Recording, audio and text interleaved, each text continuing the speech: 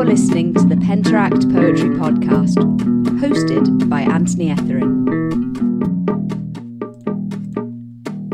Welcome to episode 16. As a follow-up to the first ever Penteract Poetry Podcast, Christian Book and I met up a few weeks ago to share some ideas and drink some wine. We began by discussing the nature of poetic constraints. I've been thinking a lot lately about different uses of poetic constraints and theorizing, which is a bit dangerous. And I've realized that there are two ways to go about creating constraint-based poems, which I'm thinking of under the terms high constraint and lucid constraint. So I want to know what you think of this theory. Lucid constraint, for example, would be the palindromes I post on Twitter, where you've just got one constraint. I mean, you can bring in other tricks and devices, but really you've got one constraint and your idea is to make the best poem you can with this constraint. Whereas high constraint, I think of as more elaborate, structurally complex pieces. So, for example, my palindromic sonnets, or palindromic sonnets that are anagrams of each other, the form of the poem is more aesthetically important than the content to some extent. So you're really looking at high constraint as a geometric ideal to strive for, whereas lucid constraint, you're just trying to take one rule and create the best poem you can with it. So I'd like to get your thoughts on that theory. It's an interesting idea that to imagine that there are categories of constraint. Let me reiterate what you've just said, to make sure that I understand it.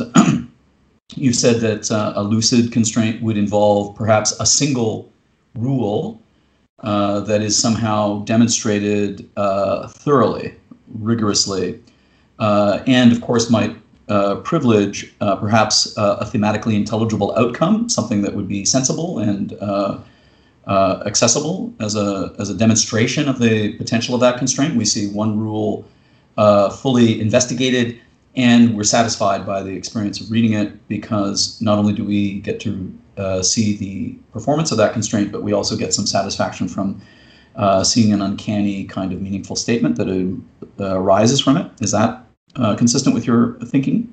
That sounds consistent with it, yeah. I mean, sometimes with, for example, a palindrome, you might want to even disguise the fact it's a palindrome. You might want to say, look, this is just a lovely piece of writing. Do you like it? And then you get to go, aha, it's a palindrome. When I was first composing Eunoia, I would show up at readings and I would read passages from the work that would sound perfectly intelligible, that were euphonic and had lovely cadences that made intelligible stories.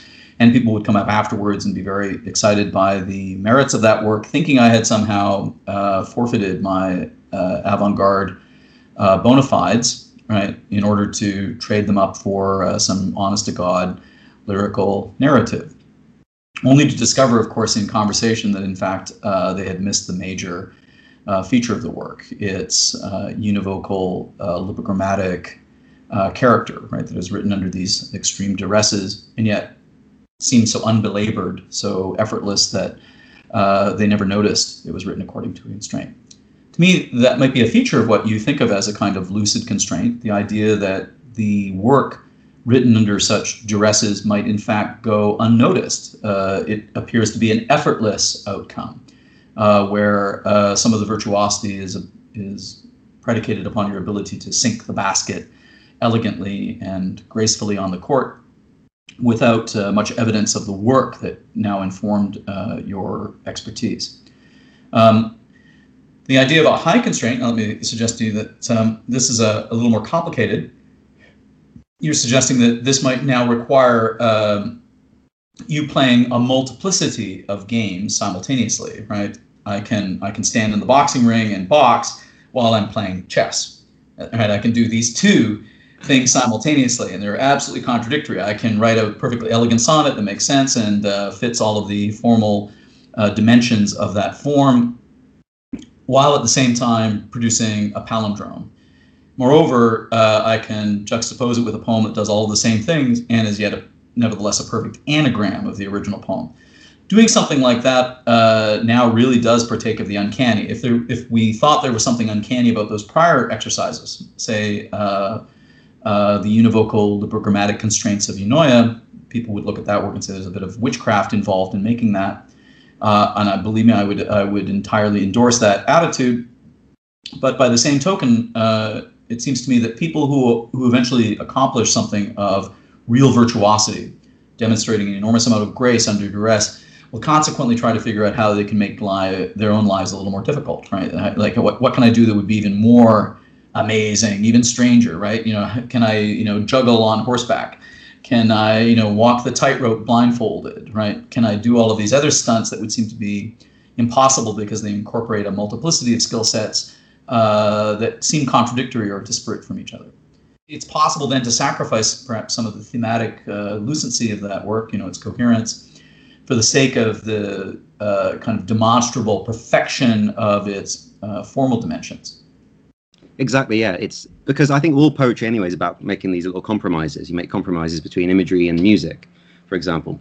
And so when you're dealing with what I call high constraint, one of the first things that goes is often the meaning. It's not semantic in many respects, or syntactically it's odd in some way. So I think of my own work as the short palindromes, the short anagram lines, poems. These are simple, accessible poems. Well, hopefully they are simple, accessible poems. I just feel like it's a very different experience when I sit down to write a palindromic sonnet or sestina, or when I know that it's not the end product is not going to be that accessible. And I wonder, with your own work, you say that you wanted to keep challenging yourself. Xenotext seems to be reaching more for this great structural complexity, and some of the poems you've done associated with it, most notably the two Xenotext poems themselves. That's very high constraint because it's a really fucking hard constraint.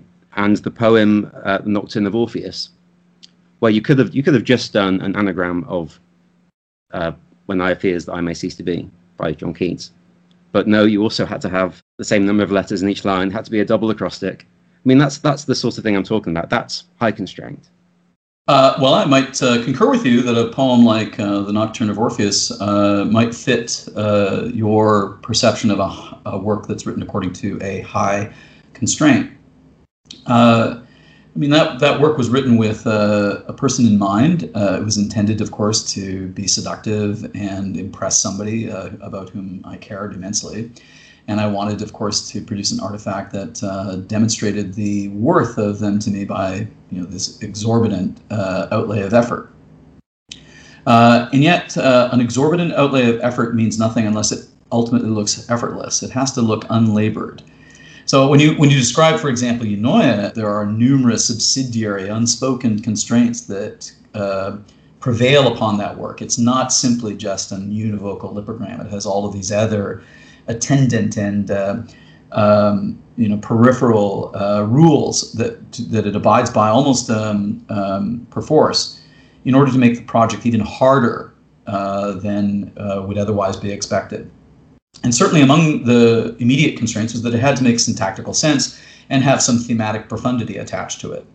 And moreover, the syntactical rigor of the work required that it be written according to a whole series of parallel structures and internal rhymes that occur right down to the letter counts in words and the syllable counts in phrases, not just in the syntactical meaningfulness of sentences that conform right to this really restricted vocabulary that uses only one vowel. There's all of these other unspoken and subsidiary constraints that are designed, of course, to up the ante, if you like, to rival any other attempts that people might strive to commit in order to experiment with this form. I wanted to write a book that would just simply eliminate the necessity to ever have to do this form again. Like to write one example so absolutely perfect, so exhaustive that nobody would dare try to emulate it. And sure enough, when people do try to emulate it and they show me their result, I'm always a bit embarrassed to say, well, actually, I saw that result already. I've already experimented with that little pathway you've trod en route to the poem that you wrote. I actually, encountered all of those words before in that order. I,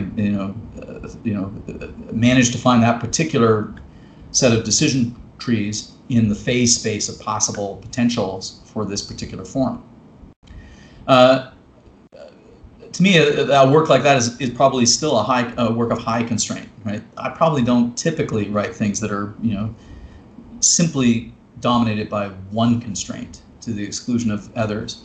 And then there are just simply a demonstration of my facility with that.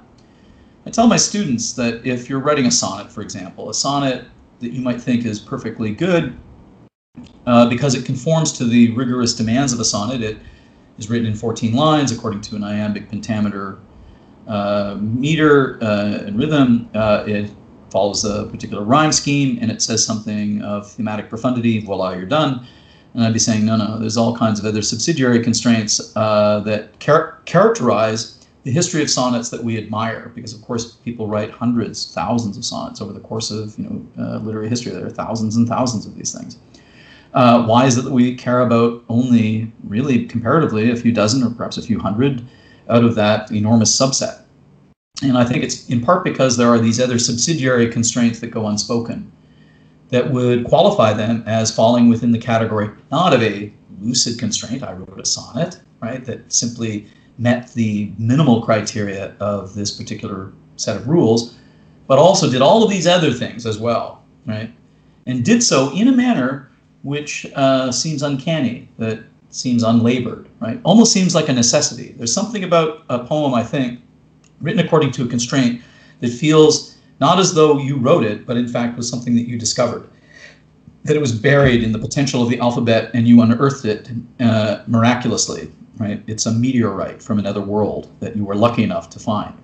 Yeah. And I must admit that when reading many of your works, I feel that I have encountered something akin to witchcraft. I look at some of your best works, those things that probably have the greatest impact online, generate a great deal of support on Twitter.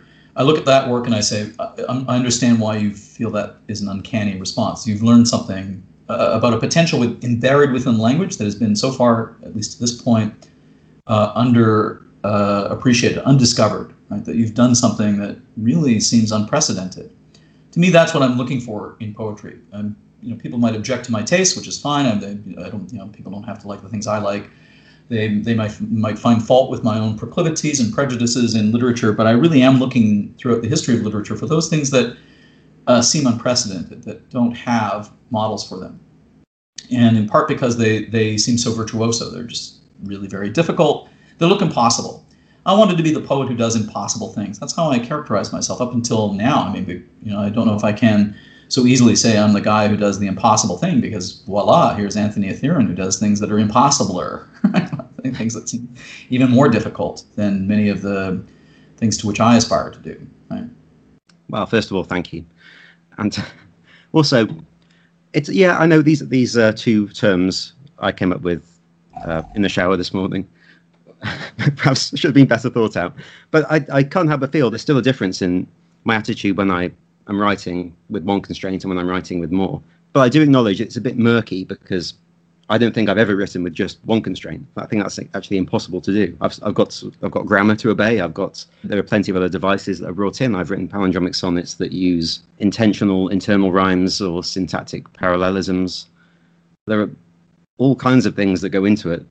As you say, about sonnets in general, the best sonnets are not just 14 lines iambic pentameter. There's something else going on, and it's often a structural quality. So in that sense, if I tell my students, your sonnet has to be thematically profound, it has to be syntactically disruptive and engaging. There has to be surprises, right?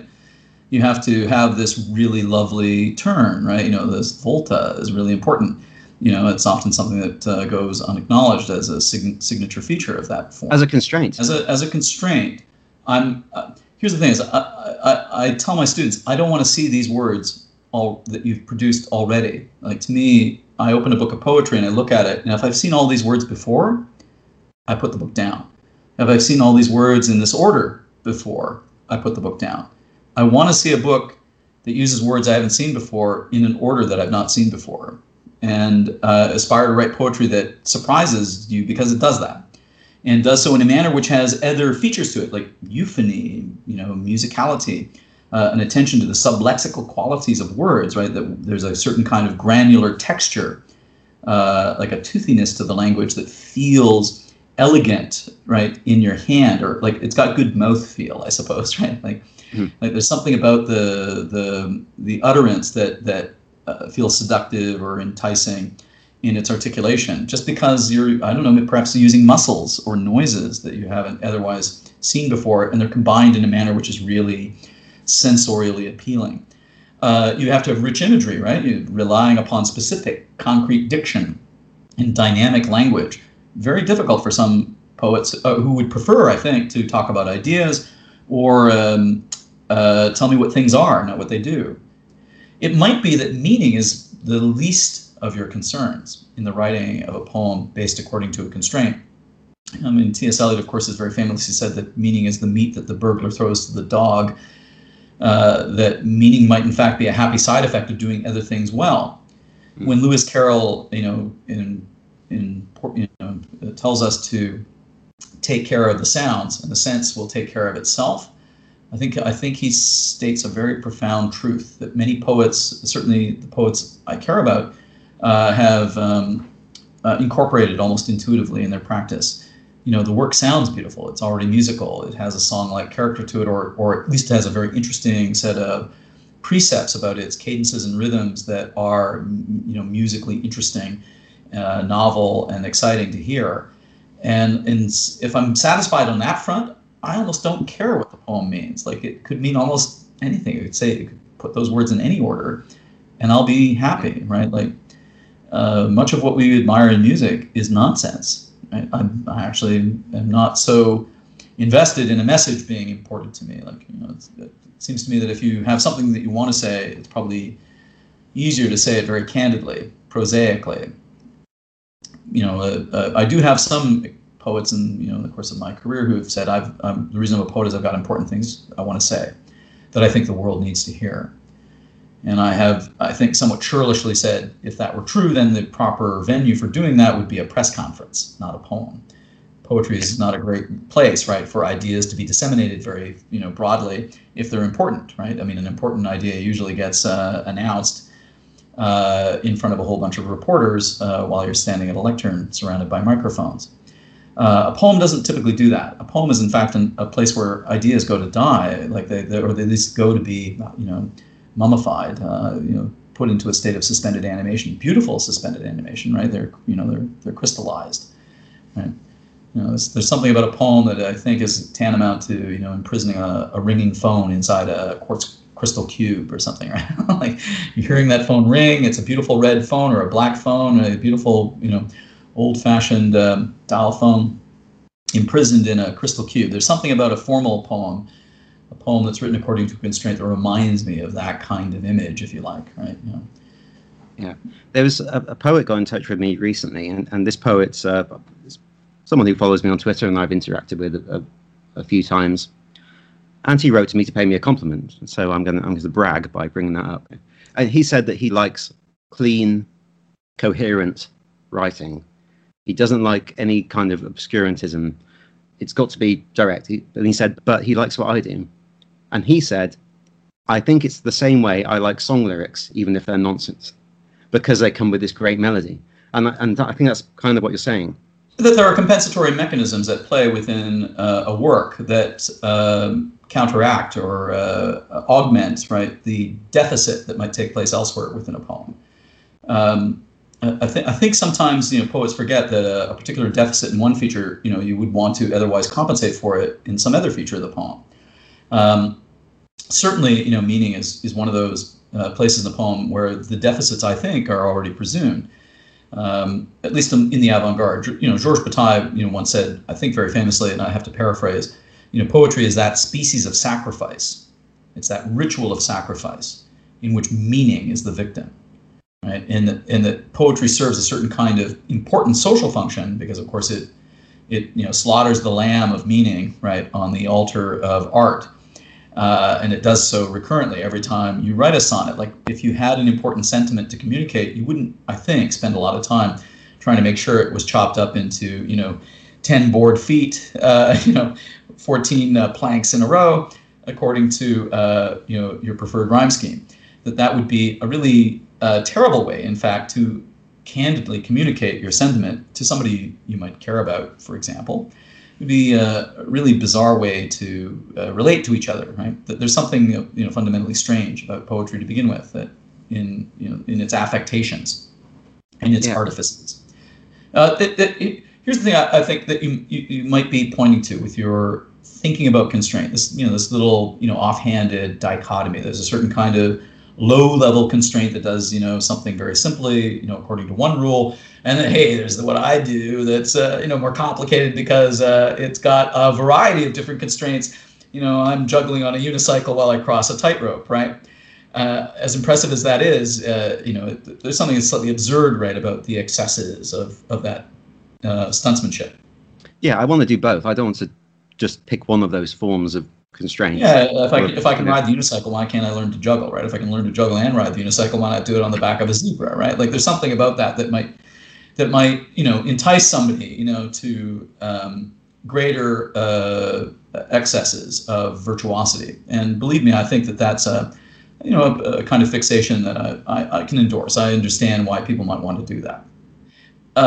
In Oulipo, one of the things I love about Oulipo, and it's I think an underappreciated aspect of that coteries thinking about the topic of constraint, is that of course they show over and over again the resilience of rules as a way of inspiring poetry that they're generative, right? That they create living expressions in poetry, that simply following a rule is useful, like just simply following one slavishly, even like just going with it in order to see what might happen.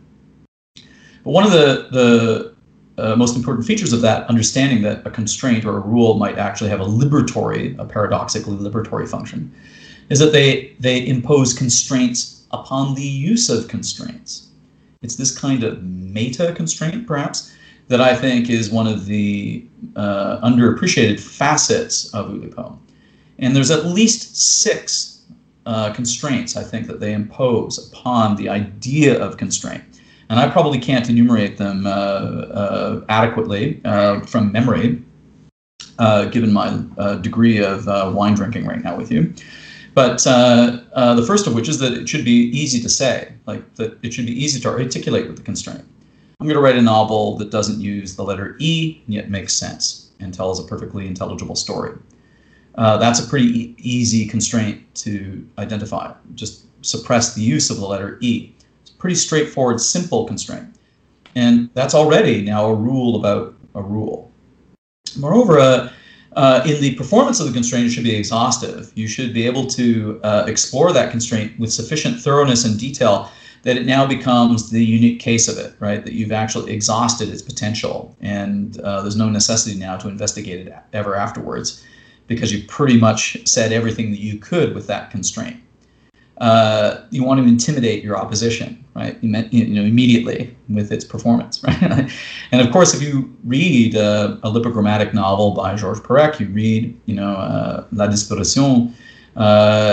I don't understand why you would want to try and reproduce that result, right? It's a sufficiently exhaustive gesture that I think is going to go unchallenged for a century at least. I would love to say, and I think I can say this with some confidence, that there's no point in trying to reproduce the result of Eunoia. That I wrote that book so thoroughly as to eliminate, the necessity to try again for a long time. I would just say, attempting to upstage that book would be a difficult gesture, if only because I really deliberately attempted to exhaust its potential. I tried to say everything I think I could possibly say that you could imagine saying with skill, under those duresses. Now that would be me being, a jerk about my own work, right? Simply, attempting, I think, to lay some heavy claims, hyperbolic claims about it. I would say, why would you bother, right? Like, you want to be able to make something so good that it's peerless for a while, right? And certainly that's one of the important features of a constraint under Oulipo, is that in its performance, it should be sufficiently rigorous and thorough that it becomes a peerless demonstration of that rule. That's an important feature of it. You know? Yeah. Well, we've talked about this before with Eunoia, and how like the only univocalic lipograms that I write now have to have some other architecture. Like they have to be a palindrome as well, or they have to be a sonnet. And it's you've ruined it for me. You ruined it for me. Well, but here's the thing: is even those ones you wrote as sonnets, even those little palindromes, I'd say, I saw that. Go on. I saw that from my Airy, while working on that project over 7 years. I put those words in that order, and then I dropped them. I abandoned them. I cut them out. Like people will show me things, and they say, "Oh yeah, I tried to write a poem about Christmas. Oh yeah, I tried to write a little Western." With cowboys in it. I did these things. I can see some of the cheats that you're doing here. You're trying to expand the freedom that you have by, allowing the use of Y, for example. I already, investigated some of those potentials already and, eliminated them. There's no surprises for me. And in many cases, people will generate something. The interesting ones are those that are parodic, people attempting to undermine the merits of the book like that by parroting, by mimicking or aping it in an effort to show how stupid the idea is. And I think all they end up doing is, of course, showing how difficult it is, right, to do it well, right? Like I would think that any adequate parody would be better than my book. Right? It would stand instead for a book like that. But here's the thing: it's an enormous trade-off, right? It took me 7 years to write that work. And I did so under an enormous amount of emotional duress, at a time of financial duress, at a really difficult moment in my own background and career. I was a very precarious moment in my life.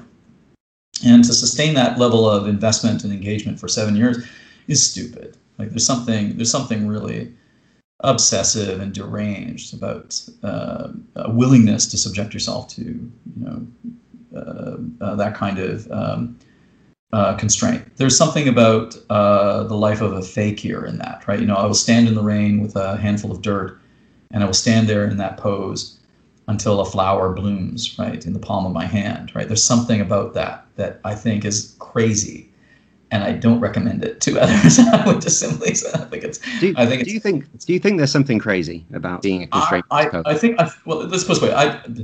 I don't think you can invest this amount of time and labor and energy in something with this amount of discipline and rigor and be crazy. It's impossible to do it unless you're I think you have to be highly rational. You have to be very engaged. You have to be disciplined. It requires an athleticism that I think most insane people are probably incapable of sustaining. Right? It's just you're gonna be distracted. You're gonna be subject to emotional volatility that will defeat your engagement with something so Herculean, right? But by the same token, it's a weird waste of time for a perfectly sane person to do. Right? It seems to me that no person would willingly subject themselves to such a masochistic endeavor unless there was something truly investigative about it, right? To me, I did that exercise because I really wanted to know if it was possible. And nobody had ever put themselves to the test to determine whether or not it was truly possible. The experiments that people had done up to that point were disappointing and terrible, but it seemed to me that nobody had actually broached the project with sufficient amount of preparedness, right? They didn't approach it fully, ready to deal with the investigative nature of it. And of course, if you dedicate a sufficient amount of time to something, it becomes sufficiently interesting for you to continue to dedicate more time to it. Like it's I think a feature, identified by John Cage about things that would otherwise be difficult or boring to do. If you find something boring, if you find something difficult, just keep doing it. You're going to be continually re-engaged by it. And that seemed to be true of a work like Eunoia. It rewarded my curiosity. I did it because I was curious, and I wanted to see if it was possible. And of course, it constituted a kind of test of my own athleticism. I figured that it's going to be a test of endurance rather more than it's a test of merit. And I think that there's something about life that's embedded in that idea, that life is not so much a test of merit as it is a test of endurance. If it's a test of merit, we eventually graduate to our level of incompetence and we fail and we're killed. But if it's a test of endurance, you only ever fail at the threshold of success because you gave up too early. right? You probably stopped at the moment when you probably could have persisted, right? And persistence, requires much less skill than talent, right? Right? The persistence required to get the skill, right? I think is a foundational feature of most people's engagement, in poets. And here's the thing: I say this, believe me, with all due respect to my peers. There's something about poetry that attracts people who have an allergy to hard work. Right? That the poets I admire are really invested in doing things that are ambitious and require a tremendous amount of hard work. And they're not afraid of people, they admire people who are willing to invest the effort required to learn a new skill, to train themselves to adapt to some discursive register that is far beyond the catechism of their own literary training. They learn a science, they learn math, I don't know, they learn how to program a computer, they learn something else in addition to their own poetic skills in an effort to augment the available repertoire of talents that a poet can exploit. Again, I think this is a feature of the constraints that Oulipo imposes upon constraint. The fact that the constraint has to be simple to articulate, that it has to be exhaustive in its execution, but the constraint, for example, has to refer to itself. To me, that's a very interesting feature of the use of the constraint. The constraint must speak in the course of its execution. And there are many places in Eunoia, of course, where the vowels talk about themselves, right? And the univocal lipogram articulates the rules that govern it. I think this was a very interesting, really anomalous kind of understanding of the constraint, that the constraint is even more admirable at the moment when it begins to talk about itself, when you can talk about the suppression of the letter E while suppressing the letter E. If I can talk about, the vowel A in a chapter that uses only A's, right? If I can talk about the use of the letter E in a chapter that only uses the letter E. If we can refer to the constraint explicitly in this kind of metaleptic self-reference, it adds perhaps to the uncanniness of its execution. Exactly. I saw a tweet recently from someone saying that the worst thing a poem can do is refer to itself.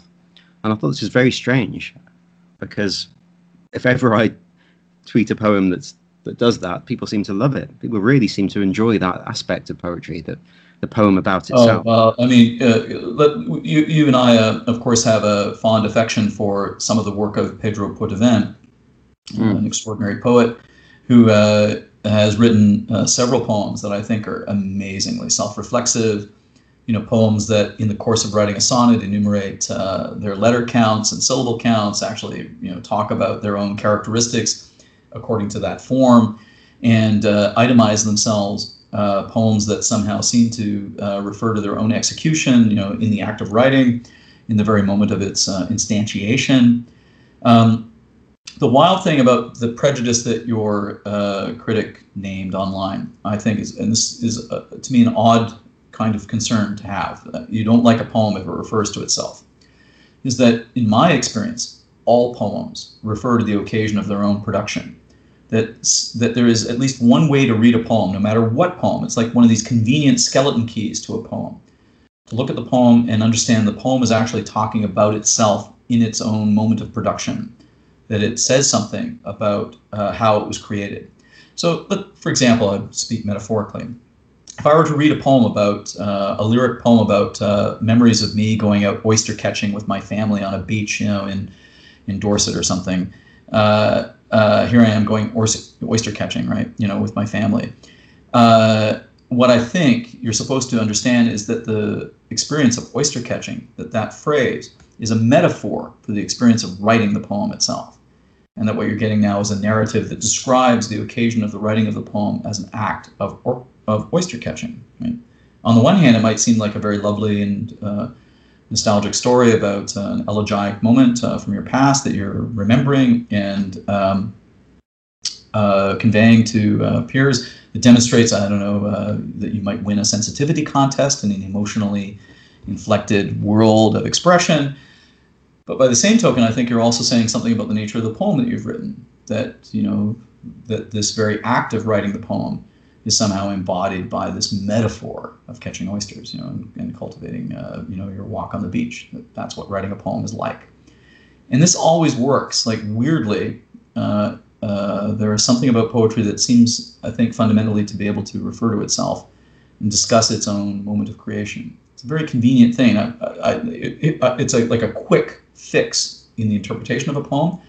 And there's some point at which I tell students, look, once you've got this skeleton key and understand that a poem is almost always about the occasion of its own production, the poem is always about itself. That's what poetry is. It's language talking about itself. You have to kind of abandon this narrative, because you're going to retell that same story over and over again. It's going to get boring, right? You're not going to be so interested in it. And it's like one of these insights that is so useful that it eventually becomes tiresome to recount over and over again. But it's a very quick way of understanding a poem. I would say that's one. If you don't understand the poem, imagine the poem is talking about the creation of its own production. Right? Yeah. Yeah, but the person who said this also says he hates my poetry, so he's an idiot. Anyway, I don't understand why people would imagine that they're better people for hating poetry, especially poetry they dislike. I think disliking poetry is a perfectly okay thing to feel. That not every poem is going to find its target audience. I don't like every song. I don't like every artwork on the wall, right? I mean, I have my own, interests, my own proclivities and biases, my own prejudices about what I like and dislike. But I don't think that I gain much by saying what I dislike. I don't think I'm a better person by identifying my loyalties. I think that the moment you actually say, this is a despicable work, I dislike it, I hate it, and ergo I'm a better person for disliking it, that's when you signal that you're a Philistinic and puritanical in your attitudes. I think the proper response to work that you dislike is to ignore it, right? That's the safest way to acknowledge the merits of somebody else's practice and validity, right? You should just live and let live. That any other kind of response tends to court a Philistinic and puritanical attitude, one that would want to see that kind of work uprooted or destroyed or eliminated from the conversation. I don't think that most artists are willing to go so far as to admit that, even though they might say, I prefer this writer to that writer. I like this artist, not that artist. I listen to this kind of music and dislike this kind of music. They nevertheless will say, well, but let 1,000 flowers bloom, right? There's no weeds in the garden here, right? Bad poetry serves a function as much as good poetry serves a function in our construction of taste. And some poetry is just not intended for the audience that I am. I would look upon it with much less affection than I look upon other kinds of work. That's all. Yeah, I really want to get back to this. But first, there are three things I want to get back to when we're just talking about constraint. The first thing is, when we talked about the sonnets and the Volta, I think this is quite important. We need to talk about things that might be called thematic constraints, if you like. But constraint isn't just this letristic restriction that's thrown upon things. There's a lot more going on. I think that if you show up to a poem, there's a whole series of unspoken demands upon the poem. There are unspoken constraints that every poet probably shows up with as accoutrements in the saddlebags, right? For me, I won't, for example, rely upon abstract nouns in a poem. I will probably suppress abstraction immensely. Like I will only want to speak about specific, concrete things. It's a side effect of a certain kind of training and reflects the kind of poetry that I prefer. In fact, I can pick up a book of poetry and I will just simply have to open to a random page. I'd be curious about a book of poetry, open to a random page, and if I see that it is populated, that page is populated by a lot of abstract nouns, I won't buy the book and I won't read it, because I understand that I probably won't be so interested in it. To me, a reliable kind of preconception about what constitutes good poetry, is informed by this attitude that typically a respectable poet, a poet whom I might admire, at least for me, will rely very heavily upon specific concrete language.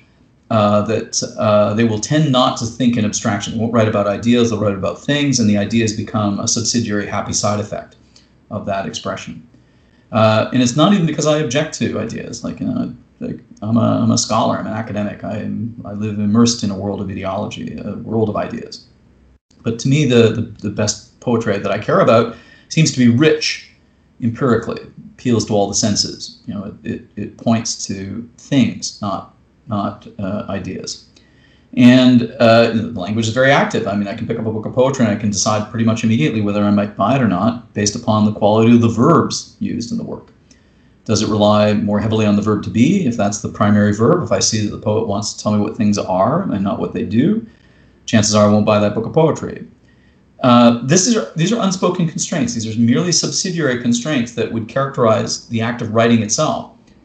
For me, I know that if I'm writing anything, I'm probably going to rely heavily upon concrete nouns, not necessarily to the exclusion of abstraction, but simply that will be the preferred, and demonstrably preferred lexicon. Similarly, I'm gonna suppress my use of the verb to be. I'm gonna speak, about action rather than kind of copula constructions, equal signs in my work. And they're utterly intuitive, right? They're quick fixes for writing good poetry, in my opinion. Like, these are, proven to be really easy things to implement in a poem in order to make it better.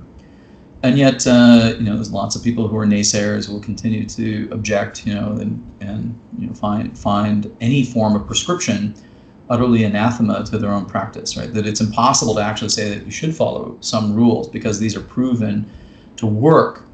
Right, they actually make your work better. Like, it's an immediate improvement upon the work. And I sometimes encounter skepticism, of course, which is fine. I mean, people should be skeptical in response to what you might say aesthetically. But I do provide a lot of evidence.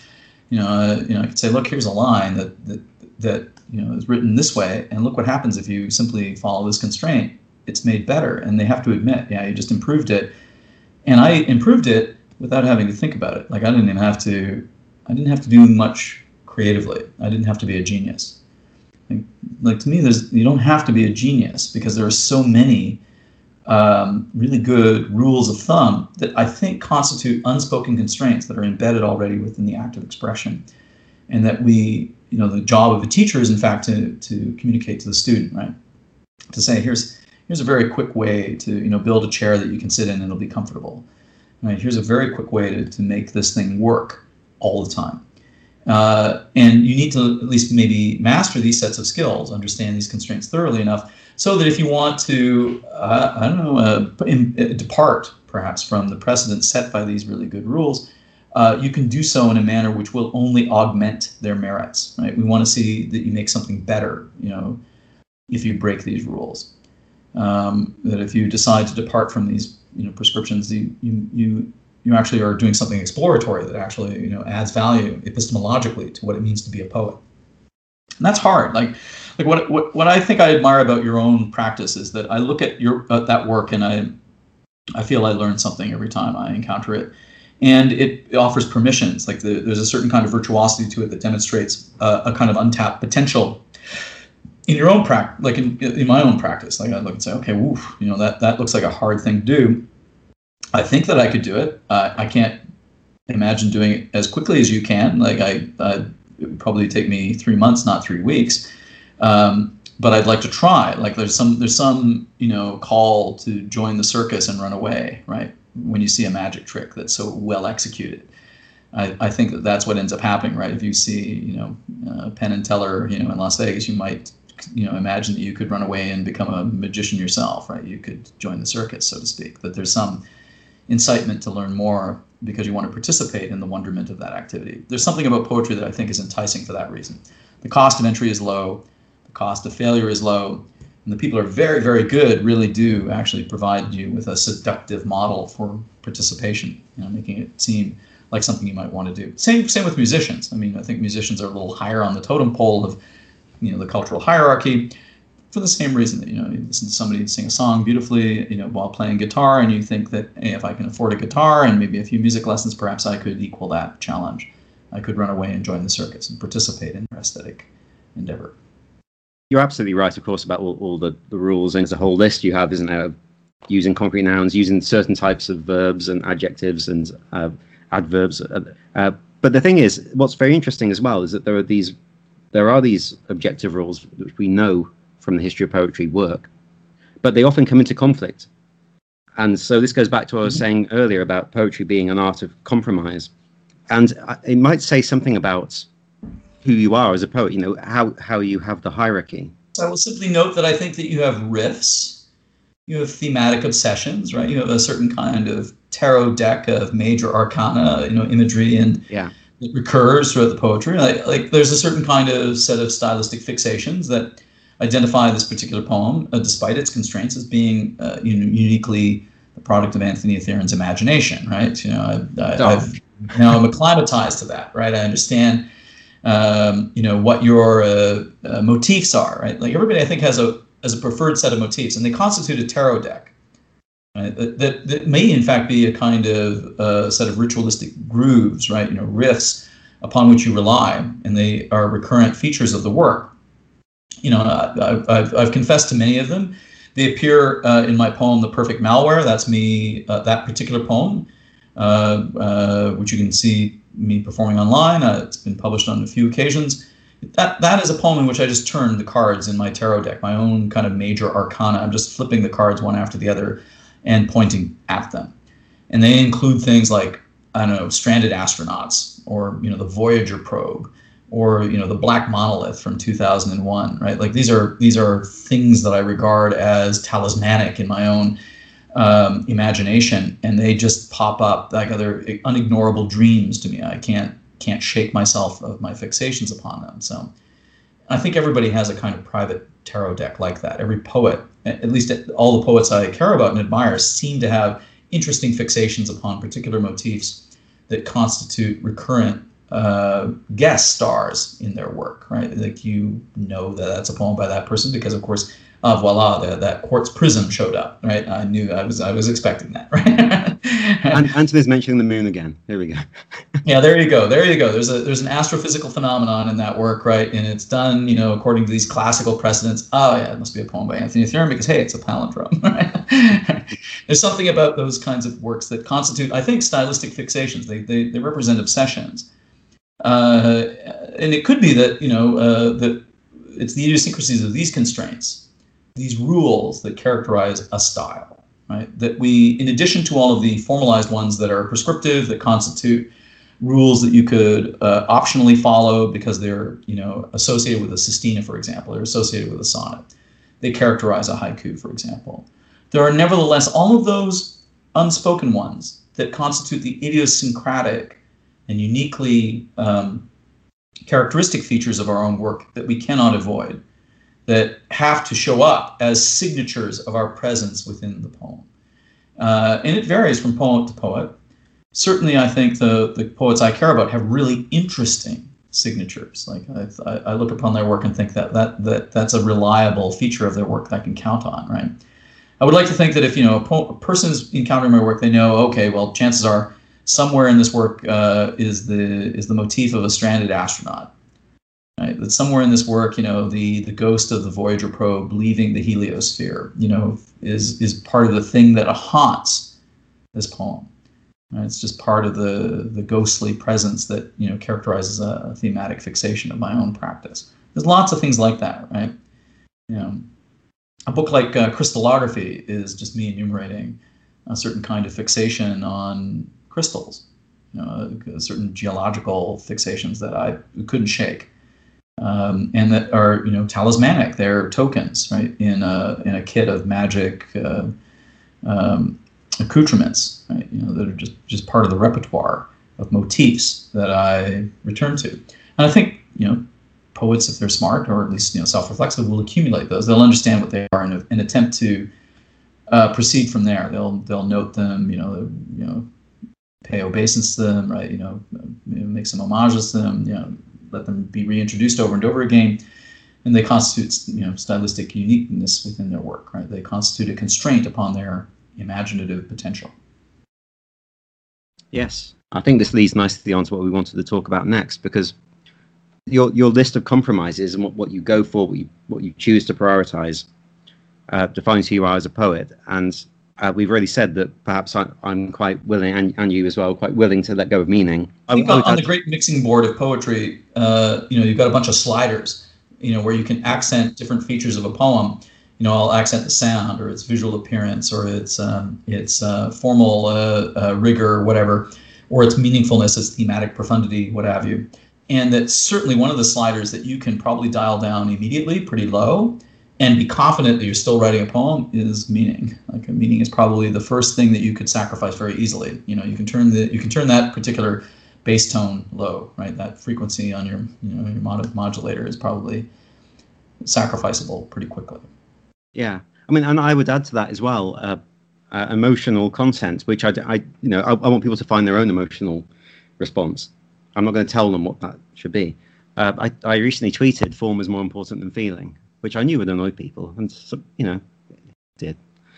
So is this the problem then, that or not a problem, but is it just a fact of the reality of the poetry world that things have shifted more towards people caring more about meaning and feeling than about form? Well, I think that you perhaps are noticing something about the nature of our social moment, especially among poets. That being an avant-garde poet, being concerned about a kind of formalistic virtuosity, it's all off topic, right? People are very concerned about responding to the political circumstance of their life, perhaps to the anxieties induced in them about their own precarity, their own identity, in this particular cultural moment, and they want to express themselves. They want to say something meaningful in response to those concerns. And there's a great deal of suspicion about people who won't do that, continue to, absolve themselves of some necessity to respond to that set of concerns. I made a blood pact with a handful of, poets when I was very young, and I think I've still observed this oath very well. I promised I would never write about myself. I would never say much about me. That no poem would be the perfect expression of my own explicit feelings. I wouldn't talk about myself very directly at all. That I wouldn't be the center of attention in the poem. Like the fictional self. Not even a fictional self. But of course, here's the point of this. I'm on the side of negative capability. I think John Keats is a heroic figure in Romanticism, right? More heroic to me than William Wordsworth, who provides the adverse argument that the egotistical sublime is the heroic moment in Romanticism. And right now, the egotistical sublime is the predominant form of poetry. It constitutes the topic du jour. You have to speak in response to your own self. You have to think out loud about your own identity and testify to it. You have to confess to its successes and failures, its foibles. And if you don't do that, if you're not willing to investigate that well, you're off topic. Certainly that seems to me one of the features of our current moment. There's always been a suspicion by those poets invested in the egotistical sublime. There's always a suspicion about those poets who are invested in negative capability. And in fact, you can get yourself into a lot of trouble if you attempt to practice negative capability now, right? If you attempt to suppress your own self-expression so that you can make yourself available to forces beyond you, and speak on their own behalf, non-judgmentally, right? So you can occupy other identities and, allow things to get said that you didn't mean. You can get into a lot of trouble. You can suffer a lot of public rebuke now if you court that kind of aesthetic attitude. And even the avant-garde has already now expressed a great deal of suspicion about negative capability, even though, I don't know, for the last 150 years, it's been heavily invested in negative capability. Now there's something that's considered treacherous about that attitude. And yet, to me, the history of negative capability, the Keatsian model of poetry as a way of accessing forces beyond you, to be a kind of conduit for forms of expression over which you might not have much control.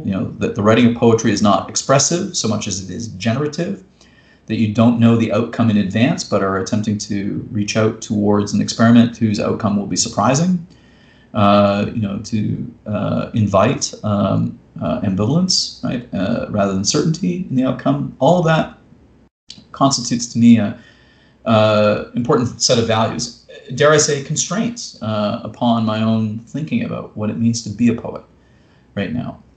And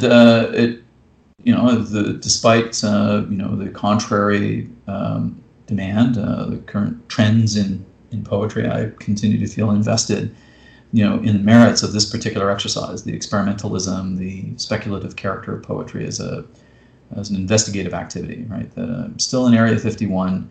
I'm still trying to reverse an alien technology so that I can produce an anti-grav machine, right? So that in the act of reading a poem, you will float, right? You'll get a little epiphany, and you don't know why. And it won't be because I said something with which you agree.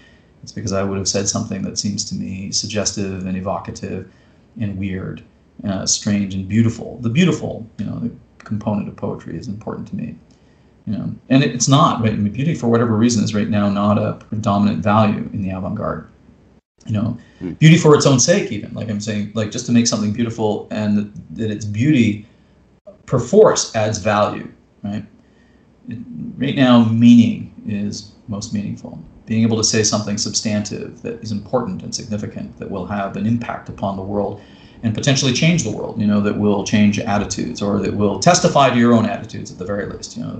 Note as a form of passwords and passcodes, a set of shibboleths that grant you entry into transcendence, because you've said the right ideas at the right moment. I'm perhaps, based upon my training, suspicious of the need to do that, or at least the exclusive requirement that occur. And in fact, I'm always more impressed, I think, by the people who say things by accident, right? That do things, right? That they surprise themselves in the course of writing the work. That they made a discovery. They added epistemologically to poetry and granted us permissions as a side effect of that. Hey, here's something that looked impossible, and voila, you made it possible. That's the kind of poet I want to be. I definitely want to be the poet who does something that people will dismiss because they assume it must be impossible. It doesn't conform to tastes of the time. It seems to be off topic. Doesn't fit very comfortably within groupthink. I probably admire the poet, who stands aside from those prescriptions. Like in some sense, stands aside from those kinds of constraints. Hey, those constraints aren't for me, right? Those rules aren't for me. I would prefer these rules instead. It could be that the disparity among poets really boils down to a disparity of taste among the rules that you like, right? I like these rules, not those ones, right? I care for these prescriptions, not those ones. I like this harness, not that one, right? These chains, they're more colorful than those chains, right? Something about that might be at play, in the prejudices, the kind of biases. But there is definitely something in that starting point of, am I a servant to the poem, or is the poem doing my bidding? But there was a tweet this morning, which I jotted down here because I knew I was talking to you.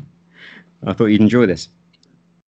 Somebody asked, what's it important that poets are writing about in these times? And of all the replies, and there were a lot, with lots of suggestions, I didn't see anyone say, write whatever you want. It doesn't matter. Yeah, I think that's a very interesting insight to see. Twitter's not the world. Twitter's 10% of the world, maybe at most. I think of course it's very telling that nobody perhaps very vociferously or forthrightly, at least there was no contingent of people that weighed in response to such a question with poetry is freedom, write whatever you want, right? That you're not obliged to do anything, right? Like that whatever prescriptions we might impose upon you are purely optional, right? That you're not obliged to do anything really. That the adoption of a constraint is like the horse picking the harness, right? Like choosing your bridle.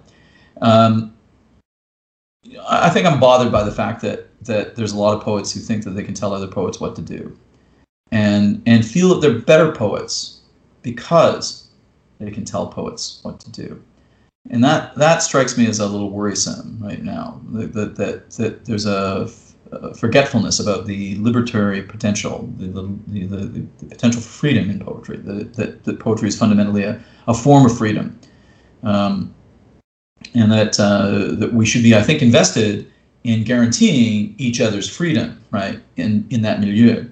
The fact that there are now people who think that the constraint that you might adopt must apply to all, I think is a very bad trend, in poetry. It will suppress the ability of people to be candid about their work, and it will, I think, compromise many values that are happy side effects of doing things that are invested by freedom, things like beauty, right, sublimity, the experimental or investigative characteristics of poetry. These seem to be under threat right now, because everybody's supposed to say one thing or write one way, right?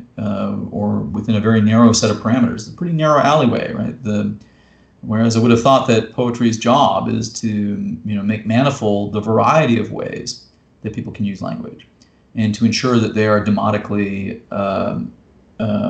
accessible to everyone. That there's a wide variety of things that can be done. You wouldn't want to live in a world where you can only play one kind of musical instrument and you can only play it one kind of way, according to one kind of genre. And there's an impulse among poets, it would seem to me, to narrow the breadth of potential discussion about what constitutes the available repertoire of skills at the disposal of poets. That there's an attempt to be reductive now. And in fact, an intolerance to contrary attitudes, right? Like, I disagree, like to be able to say that, even like to note maybe this is a bad idea, right? Everything's considered a political act. You've noted that one of the constraints that's now perhaps imposed upon poets is this idea that everything is political. The personal is political. Every poem is a political engagement. Every poem must be a political act. I look at that and say, well, that's a prescriptive constraint. It would be a generic kind of understanding of what constitutes a poem. It's not wrong to imagine that. You could adopt that as one of your optional forms of bondage to poetry. But to imply that you must impose it upon everybody, that it would constitute a way of distinguishing that you're a better poet than anybody else because you conform to this sensibility, seems to me thoroughly autocratic. It seems to me that most of what constitutes the important features of our life are not political. Friendship, your relationship with a child, in your family, or preferences in food, or art. These are not areas that should be transected, right, by political loyalties. They're supposed to be those expressions of your freedom and your engagement with people uncontaminated by social loyalties. They're supposed to be the private loyalties of the sovereign individual, right? I care about my mom, no matter what her politics are, right? Because she's my mom, right? What do I care what she thinks about the world politically? I should just care about her because I love her. I think I find the current mania for Philistinic puritanical behavior worrisome, especially among poets, because one of the reasons I became a poet was because it was one of those areas where there was a lot of conviviality, right? There's a great deal of tolerance for abnormality, right? Right, the anomalousness, right, in thought was considered a virtue, right? That your willingness to be candid, to brook, no orthodoxy, were considered valuable features. It seems to me that right now those characteristics of the poet, historically, are in abeyance. Right? The poets are now defined by their willingness to conform to perhaps a narrow set of attitudes, aesthetically, if not politically, and that you distinguish yourself meritoriously by your exuberance, for these norms. When in fact, the whole job of being a poet is probably to question every norm within your own discipline, to figure out how to break the rules in a manner which is wonderful and elegant and shows grace and courage, especially in the face of duress. I think that that's what I like about the merits of the work in the avant-garde, the history of the avant-garde, is that despite its many failings, there's lots of cause for complaint. It was one of those places where you could go to test out an idea with a reasonable assurance that it wasn't going to be rejected out of hand, right? There was a lot of room for lateral thinking, right? You could be capable of brainstorming an idea without much, concern for rejection and immediate dismissal. That doesn't seem to be the case right now. We're poets who are very interested in constraint, and yet we're surrounded by constraint, socially. and it's not pleasant. Right? There's a great deal of enforcement of rules upon what poets can and cannot do without permission, right? I mean, there's some way in which now the world of poetry has become a kind of unvoted tribunal judging the merits of each other's work according to standards that we've never actually voted on, right? There's no demotic element to this at all. Yeah. And surely, under those circumstances, you would say, well, these are a kind of constraint that would inflect or, generate perhaps, forms of expression. But they've not been adopted voluntarily. They're not the product of choice. I know among my students, they balk at any disciplinary notion of form, right? They object to rigor. But they won't object, right, of course, to thematic obligations, right? You can only write about certain kinds of things and not other kinds of things. They'll happily abide by those rules, right? There's certain ideas that you cannot broach. There are only certain kinds of things that you can say, and others are forbidden. But they won't see those as an expression of a certain kind of autocratic imposition of rules. They'll say, why are you making me write a sonnet according to this absolutely arbitrary set of rules? This is absolutely totalitarian. Right? And I'm going, man, it's perfectly optional. You don't have to do it, right? I think that poets, when they point to a set of rules and say that's a terrible bunch of rules, right?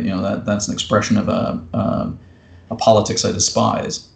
Those are ideologically motivated rationales for explaining why you don't adopt those rules, why you won't engage with them. And I would say there's nothing wrong with, ignoring particular kinds of rules within poetry. You don't have to write sonnets. There's no obligation to do so. Nobody has to write any kind of poetry according to any kind of rule-based prescription. But to imagine that you're a better person, right? I don't know, maybe a more ethically advanced person, because you ignore such rules, you despise them, you dislike this kind of artwork.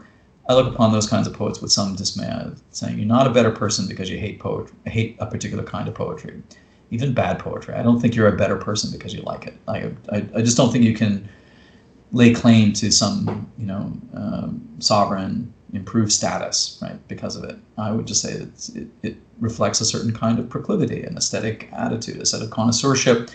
Doesn't have to conform to everybody else's attitudes, right? Yeah. This is something we've talked about in private before, because I've had a few experiences, and I know you've had some too. People who basically are saying to you, what you're doing is not poetry. This has been going on for a long time, just as an aesthetic attitude. I try to promote a lot of visual poets, and I'm often confronted with people saying, well, this isn't poetry. Why is a poetry press publishing this? When you look at my own work, there are people who just have a problem with its existence. Like this kind of stuff. It's not like they're saying, well, they are saying it's a bad poem, but they're really saying it's bad because I shouldn't have done it. Yeah, I think I think you've hit upon something important here to note. That when somebody objects to a work saying it's not a poem, that it doesn't conform to a set of constraints that I imagine a poem must fit, right? A set of strictures to which it must comply. It's not a poem, and it has no right to exist, in that milieu of poetry. And one of the great objections, of course, to conceptualism, my gang, is that our attitudes towards poetry are, I think, much more demotic than even the most, radical poets among poetry. There's a great deal of discomfort when we point to something radically unpoetic and say that might, in fact, be a great poem. In fact, something worth pointing to and emulating within the milieu of poetry.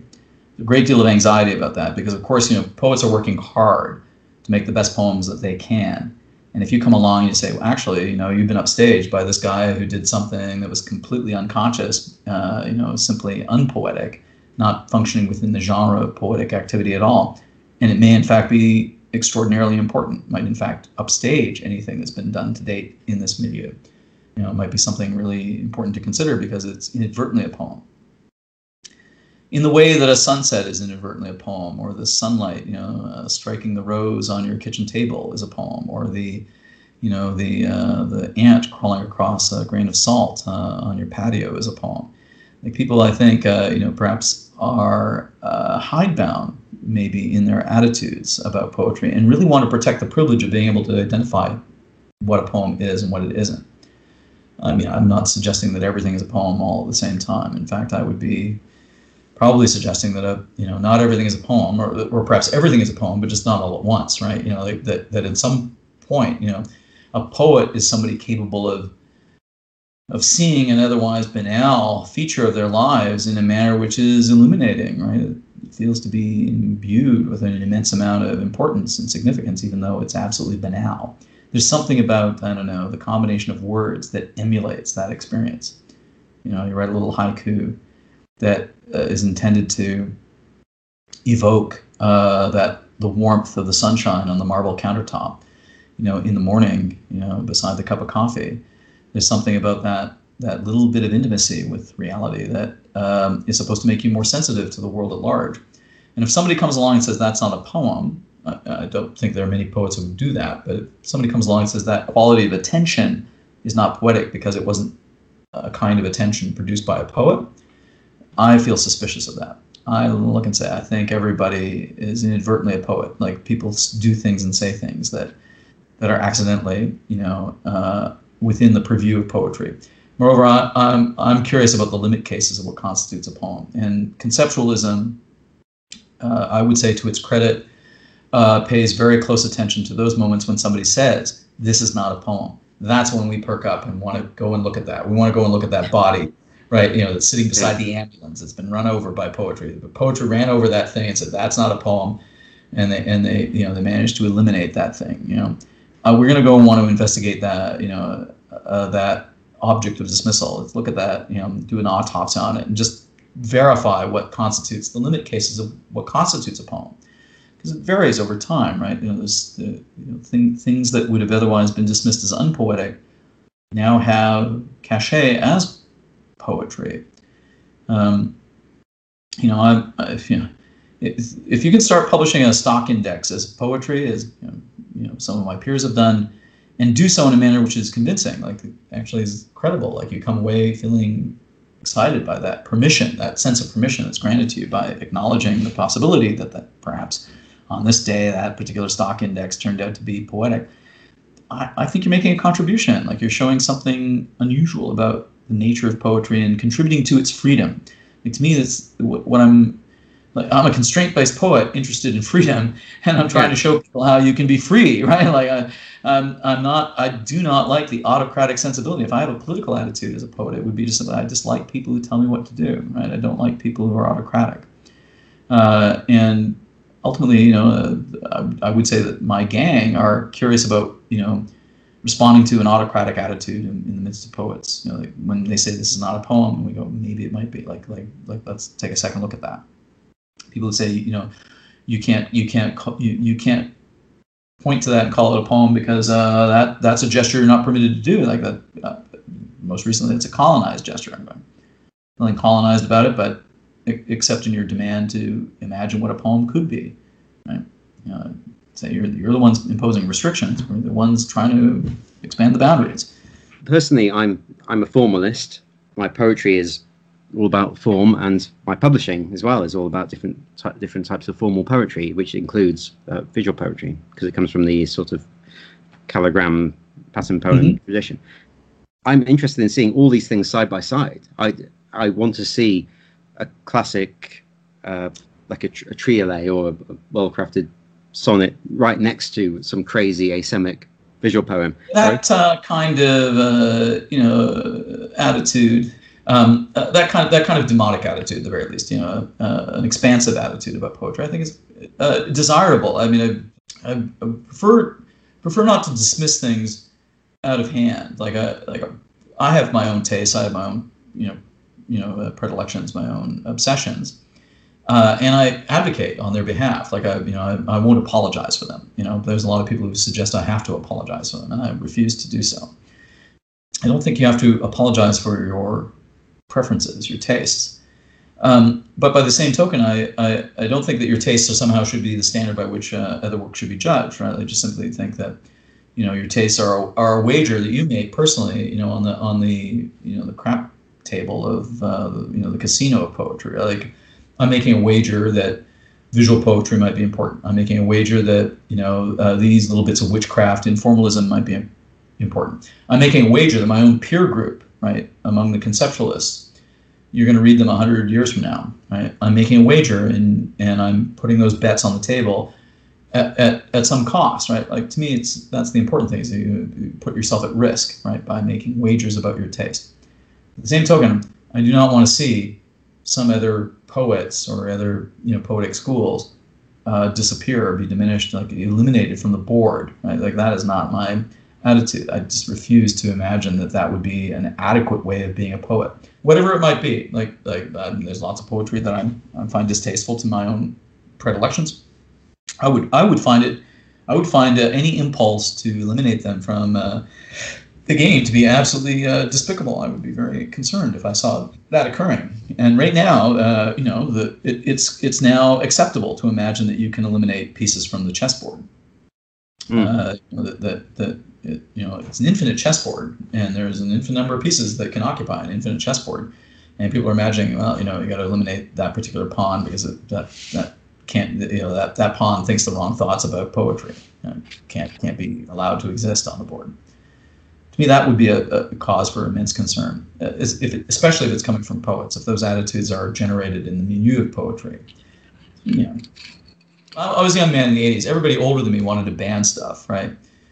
Now everybody younger than me wants to ban stuff. I've never been in a position where it's tough life.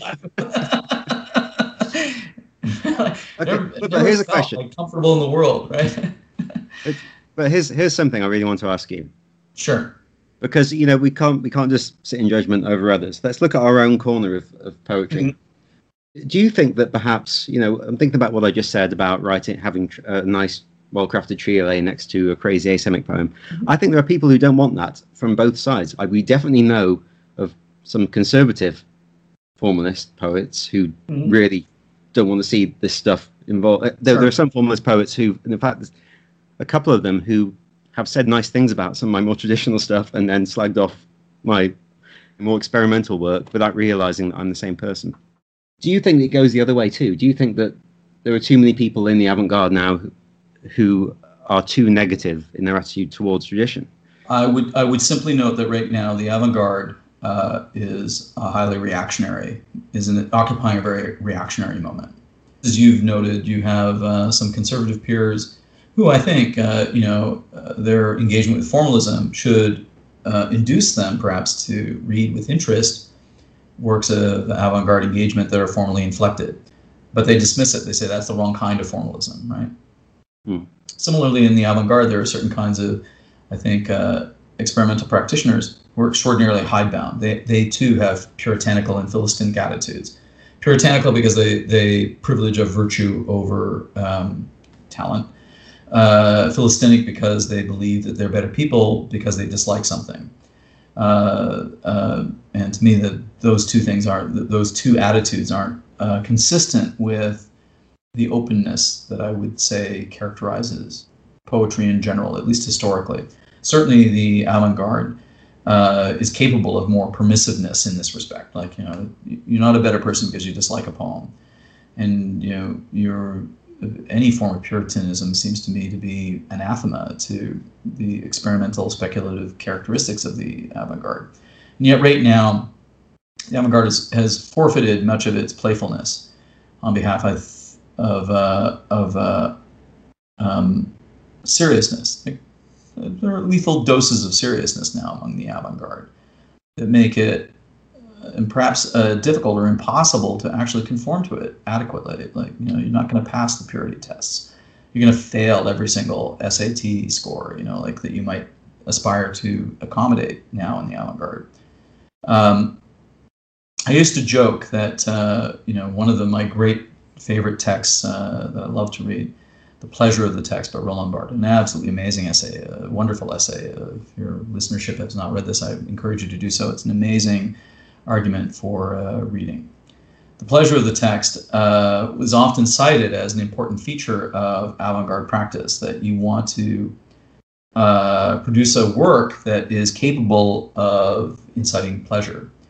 And yet the avant-garde seems to have suggested that, so long as that pleasure is reserved for the experimental poet and nobody else, that's the sovereign position to occupy, right? I feel pleasure when I wrote this poem, and you're not intended to feel pleasure when you read it.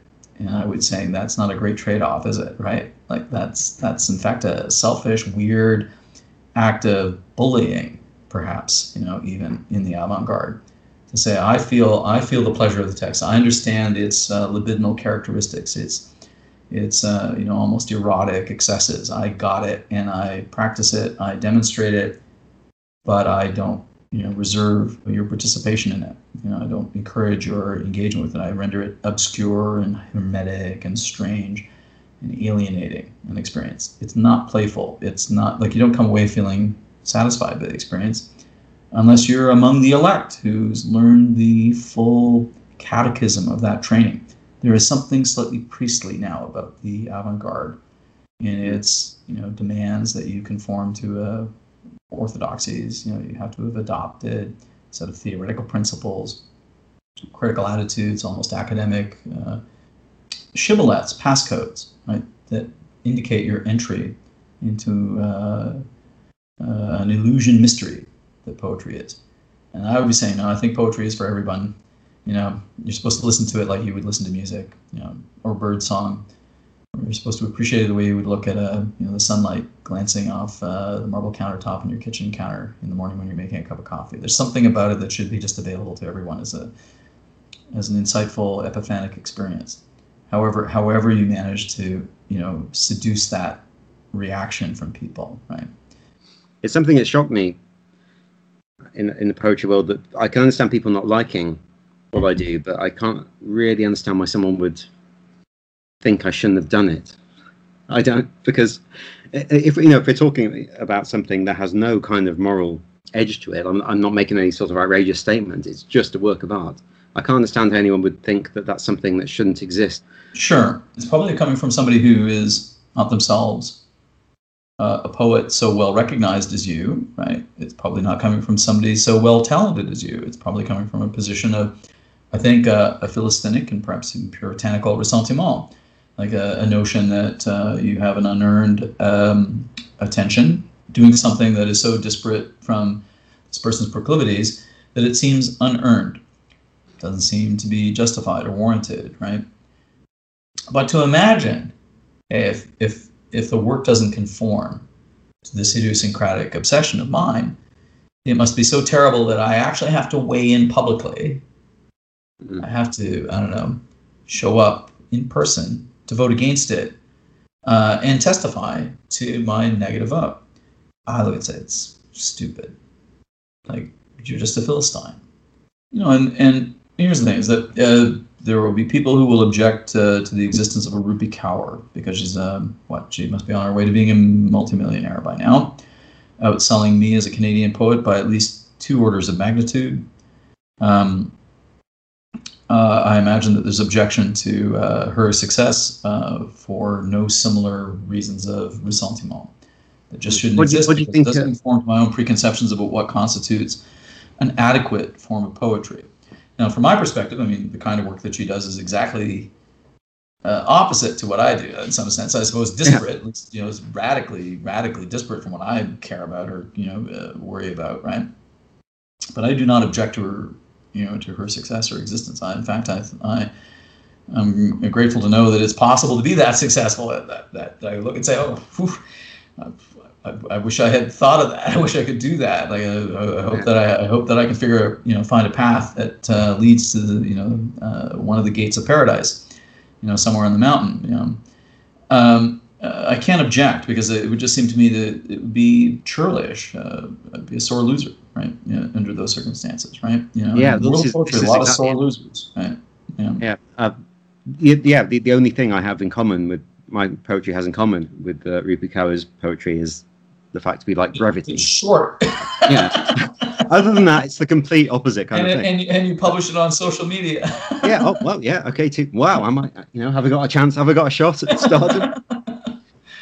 But it's I see parodies of her, and after a point, it's just embarrassing. I think it would be embarrassing to be the kind of person who might dislike another poet because they write poetry that you dislike. That doesn't seem to me to be a great way to be in the world. I would say there's no point in disliking a poet like Rupi Kaur and resenting her success. It's just, you should care about your own success. You should be figuring out how to make that possible. The success of others is merely exemplary. Like I would say, it provides permissions and models and notification, right? Signals, traffic signs about how you're doing. And comparing yourself to others within that milieu of poetry is I think, deleterious, if only because it means that you're not concentrating upon your own improvement. You should be making your own bed in these matters. Inevitably, and here's the thing, is that people forget that the poets that are famous now, the poets that enjoy an immense amount of prestige, who have suddenly received some cultural recognition and institutional support, that was not indemnified from the start. And they didn't always receive it. It wasn't always given to them. They were in fact poverty-stricken. Working from positions of destitution and extreme difficulty that they had to address. It's I think true of most poets, especially those late in their career. They had a broad spectrum of achievement over the course of their career. And if you only see the climax of the story, you might feel resentful for that person's achievement. But if you don't see the immense amount of sacrifice and challenge and exhaustion and disruption and difficulty that has characterized that person's accomplishment up to that point, then the story is not going to make much sense. And I think that's something that might characterize the success of like a Rupi Kaur. Like, you don't understand the effort that was exerted, in order to get to that position, and because you don't understand it, you are too quick to judge it. Most accomplishment is predicated upon good luck and achievement. But I would say that, and I say this from my own experience, that that hard work is what makes luck. That the investment in doing things extraordinary and making and a willingness to exert an effort beyond what you think you should. People say you should go the extra mile, and most people don't. And when they mean go the extra mile, they mean go the extra 2 miles, right? Like there's a notion that the extra mile is always ahead of you, right? There's no threshold for that exertion. I think that the people who are successful people never impugn them, no matter whether they agree or disagree with that person's attitudes, aesthetically, politically. They just look at success and they understand it or admire it or respect it because they know what has occurred already by virtue of their own experience to make that person's life possible. That in most cases the success of somebody is not within their immediate control, right? They are doing something blindly. They are working as hard as they can to do something well, and it gets recognized. It doesn't, but generally success rewards added value. You've done something sufficiently important enough that people pay attention to it because it matters to them. They care about it. And given that the current, social media relations are free, the risk of failure is low. If people complain about their lack of fame, their lack of recognition, I think they have to look very sternly at themselves in the mirror because, somebody like a Rupi Kaur has managed to become an extraordinarily important poet to a lot of younger writers. With a little more gatekeeping than Instagram, right? To me, that's an inspiring thing to note, that it's possible to imagine that you could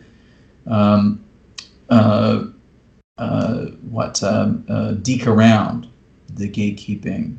There are too many avenues around gates now and around those people who profess to be the sovereign arbiters of taste that they have dissipated. Like it's harder to justify your complaint, say I'm a victim of cultural exclusion. Nobody should feel so excluded because you have access to these tools that are cheap and inexpensive and widely available that grant you this enormous power. I'm saying that if you're good, you could create an audience of millions, and people have, right? I mean, people have created audiences, because their kids open, toys, because they build beautiful Lego, sculptures, because they say provocative and interesting political comments that defy convention. I mean, like they're just simply ordinary people who all of a sudden become part of a large-scale conversations amongst people with similar interests or similar sense of curiosity about that topic. And at one point, you got to wonder, well, if you're complaining about the fact that I don't know. I'm not as famous as Christian Book. I don't understand why Kenneth Goldsmith still persists, in the public imagination, despite his cancellation, etc. Whatever complaint you might make, simply would say, well, I don't have any control over, how people respond to my work. I just make the best work I can and do my best to ensure that it is out in the world. Like, make sure that I can put it out there. And the fact is that the ways by which I can put it out in the world are the cheapest, least risky they've ever been in the history of humanity. That some people might actually, I think, have to look sternly in the mirror and say, okay, well, if I'm not as famous as I think, I maybe have to figure out why that is. I can't blame others. We're quick to blame others for our failures rather than ourselves, right? I mean, and that's not how I felt about my own career. I wasn't quick to blame others. I complained about the fact that there wasn't a lot of room made for avant-garde practice in funding at the time, and for that reason felt excluded. But I didn't want to see the elimination of my competing, funding bodies. Like, I would just be going, like, surely space can be made. At the moment, the internet afforded us all of these tools of distribution and access. Tone and tenor changed, right? In the early aughts, I was like, there's no excuse now. I can't complain to others because I don't have access to resources. I can't make my way in the world because all of a sudden I've now been granted every tool I would need to make my way in the world. I don't think I can object now. You start humbly and you do make something amazing, right? One step at a time. That's Kenny's comment about UbuWeb, right? Every day, he sits with a glass of whiskey at 10 o'clock at night in front of his computer and he adds a few dozen videos to UbuWeb. And you do that for 25 years, you get into the Library of Congress, right? Yeah. Right. It's on that. This is, I don't know when I'm going to post this podcast, but that's news that's broken recently. So, yeah, let's have a sip. Let's have a toast. Mm. To me, that's a grand achievement because UbuWeb is kind of the inviolable crown jewel of conceptualism. It's one thing that poets have to admit constitutes a major contribution to the history of the internet and the maintenance of the avant-garde in its conversations, culturally. It's a good thing. And it's done as a gift, right? It's done with no money. There's no lucre. It's done in somebody's free time. To me, that's an amazing gesture of generosity that characterizes many of the values that we regarded as important at the inception of the modern internet in the late 90s. When we first showed up, we said these are the values we want to adopt as poets. Everything should be made available for free. We should want to disseminate information as quickly as possible to our peers. I know that you post your poems on Twitter, and you have occasionally expressed some anxiety about seeing that work out there for free. Maybe you can't get the $100 from Poetry Magazine by publishing a palindrome, right? Like, submit something to an online magazine. They'll be kind enough to, publish it under the imprimatur. You might get a little bit of cachet from the fact that it was associated with that headline. My feeling is that you can't be more famous now than you already are, right? If not for Twitter, right? The social interaction of that medium. I've needed that though. I've needed Twitter because I'm not in academia and I don't live in a city, so I don't have the networks you can build up there. So this is exactly my argument that gatekeeping is an issue still, even with the internet. And right now, like I would say, the greatest gatekeepers are those who critique gatekeeping, right? They are the people who cancel each other, right? They are the people who go out in the world and tell you can't be a poet, and they make sure that you can't be. I'm going, that's the nature of gatekeeping now, is the people who go out into the world and demand, a conformity of thought and will eliminate people from the board. That they are the gatekeepers, not the editors of a magazine, not the publishers of a press. Those people are highly receptive now, to people's work. They really are, like most people really are looking forward to seeing what the next big thing is. And here's the thing: is that the next big thing doesn't even have to, participate in the endorsement from, an established institutional form of approval, right? You can do it yourself. In conceptualism, my gang of poets, they've been a sovereign kind of value. Like there is nothing stopping you from doing it yourself. And here are all the tools, here are all the permissions and theoretical underpinnings that would make it possible for you to just go out and make it happen yourself. I wish I could publish. I wish there was a press in the world that would publish visual poetry and formalist poetry. And basically poetry that I liked, the poetry that I want to read. I wish there was such a publisher. I do not see such a publisher. And voila, what does Anthony Heron say? He says, I can't find such a publisher that does that with such consistency that I care about it. I will redress that oversight. I will make that thing happen in the world. And you are now, governing that risk, right? You're responsible for those. People, will show up and complain about the circumstances of publishing in their environment. I dislike the fact this publisher, has, these kinds of oversights in its background, or I dislike their aesthetic agenda, their political attitudes, whatever. I would go, okay, well, you can object. That's fine. You don't have to buy any of that work. You can dislike it.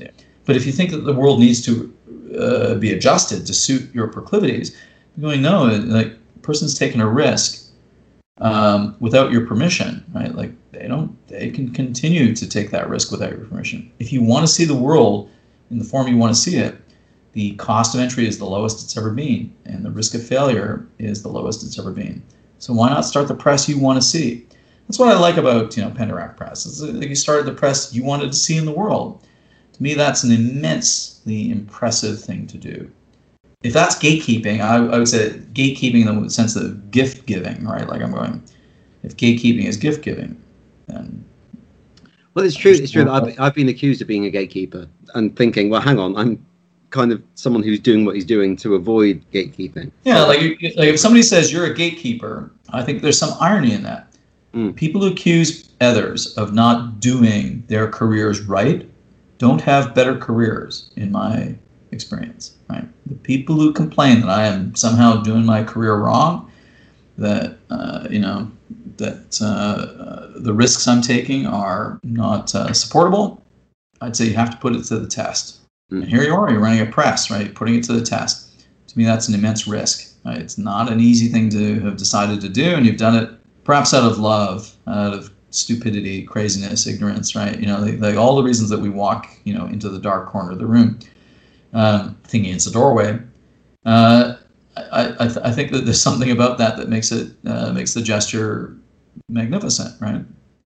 You've actually built a loyal following of people who are willing to, follow you into the breach of culture, and they're very interested and engaged. I figured that was going to be a feature of your practice. When I first encountered your work early on in your career, I was like when I encountered that work early in your postings on Twitter, it was like,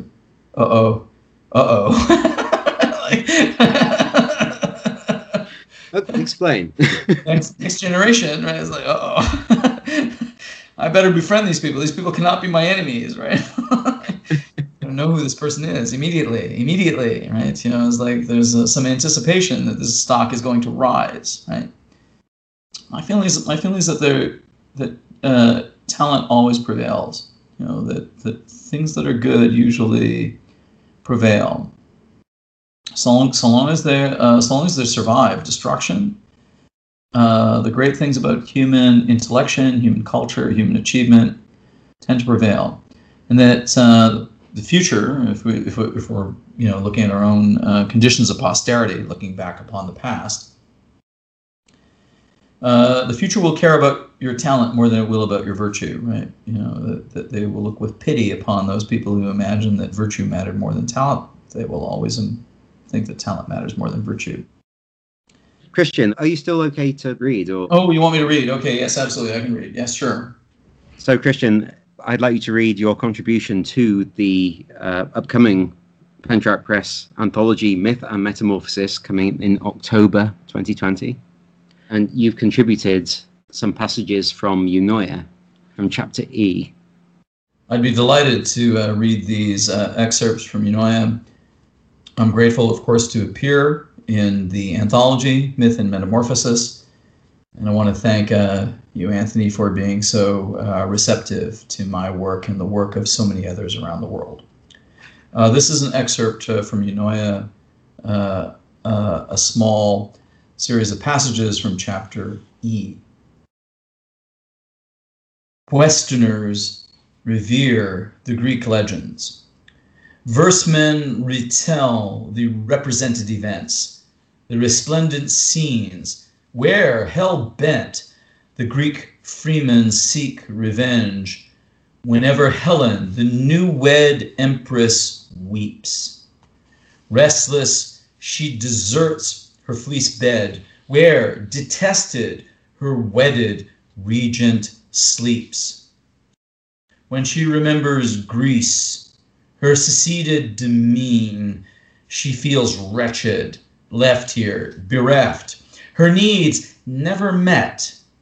She needs rest. Nevertheless, her demented fevers render her sleepless. Her sleeplessness enfeebles her. She needs help. Nevertheless, her stressed nerves render her cheerless.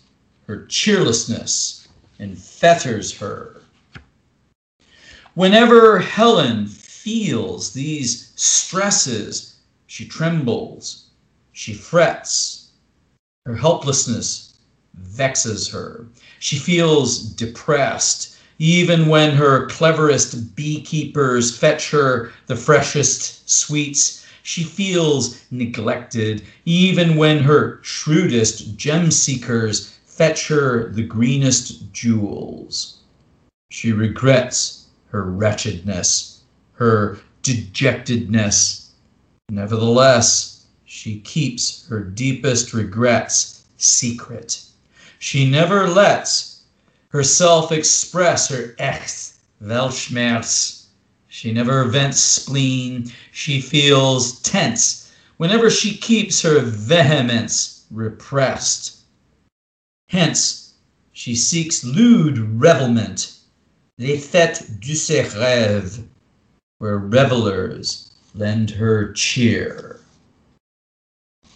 Whenever Helen dresses herself en fête, her sewn vestments reflect her resplendence. Whenever she needs new ensembles, her sempstresses sew her 10 velveteen dresses, then hem her red checkered sleeves. Her jewelers bevel gems, then bejewel her scepter. L'emblème des régions célestes. Her oldest helpers preen her tresses, then her effete servers serve her dessert. The empress prefers sweetened preserves, hence her serfs get her the best gels ever gelled, les pêches gelées, blended sherbet, served fresh. The scented dessert smells even sweeter when served ere the sweetness melts. Whenever Helen needs effervescent refreshments, she tells her expert brewer, "Brew me the best beer ever brewed." Whenever she lets her fermenters ferment the perfect beer, revelers wreck the kegs, then feed themselves the lees. Retchers retch, belchers belch. Jesters express extreme glee. Wenches then sell these lewd pervert sex. The lectures leer whenever svelte negresses tempt the perverted gentleman. The empress revels. She sheds her velvet dress. Then she lets repellent men pet her tender flesh. Her lewdness renders even these lectures speechless. She resembles the lewdest Jezebel. It's amazing, but you know that, of course. I felt very good about those passages from Chapter E, I must admit. I wrote them, let me tell you, more than 20 years ago. Very long time. Yeah. And I still feel some amazement in response to that work because I don't know how I wrote it. I don't know if I would be capable of doing it today. E was a very large vocabulary, bigger than all the rest, enormously large. Hardest one to write. In some ways, the most fascinating. It's not my my favorite is O, and I think you said your favorite is I. Well, most people like you. They call upon me to read you. You is the one that everybody wants to see me read. I mean, I don't think I can read you now without getting fired, right? I would not talk about you now. I'm not so sure it would be safe for me to read it aloud, to students in a class, reading in a university, anywhere across the, But the thing I feel proudest about is that those stories pretty much exhaust that vocabulary. There's a few oversights in the use of the lexicon that really annoy me retrospectively. But I think I'm pretty close to the limit case. I don't think anybody's going to upstage that book for a while. Like I would say, don't bother. I know how hard it was to write that book. We should end anyway because I've got to edit this fucking thing. You've got to edit this. You've got at least. I'm saying I think you're up to at least 3 podcasts now. Well, maybe. My monthly limit is 3 hours, so this could just be it for the month. Let's serialize it. So thank you anyway. Thank you, and we'll do this again, of course. Of course. And I'm going to go away and edit this very long podcast down to something manageable. So thank you. I'm sure it'll be fantastic when it's done. Cheers, Anthony.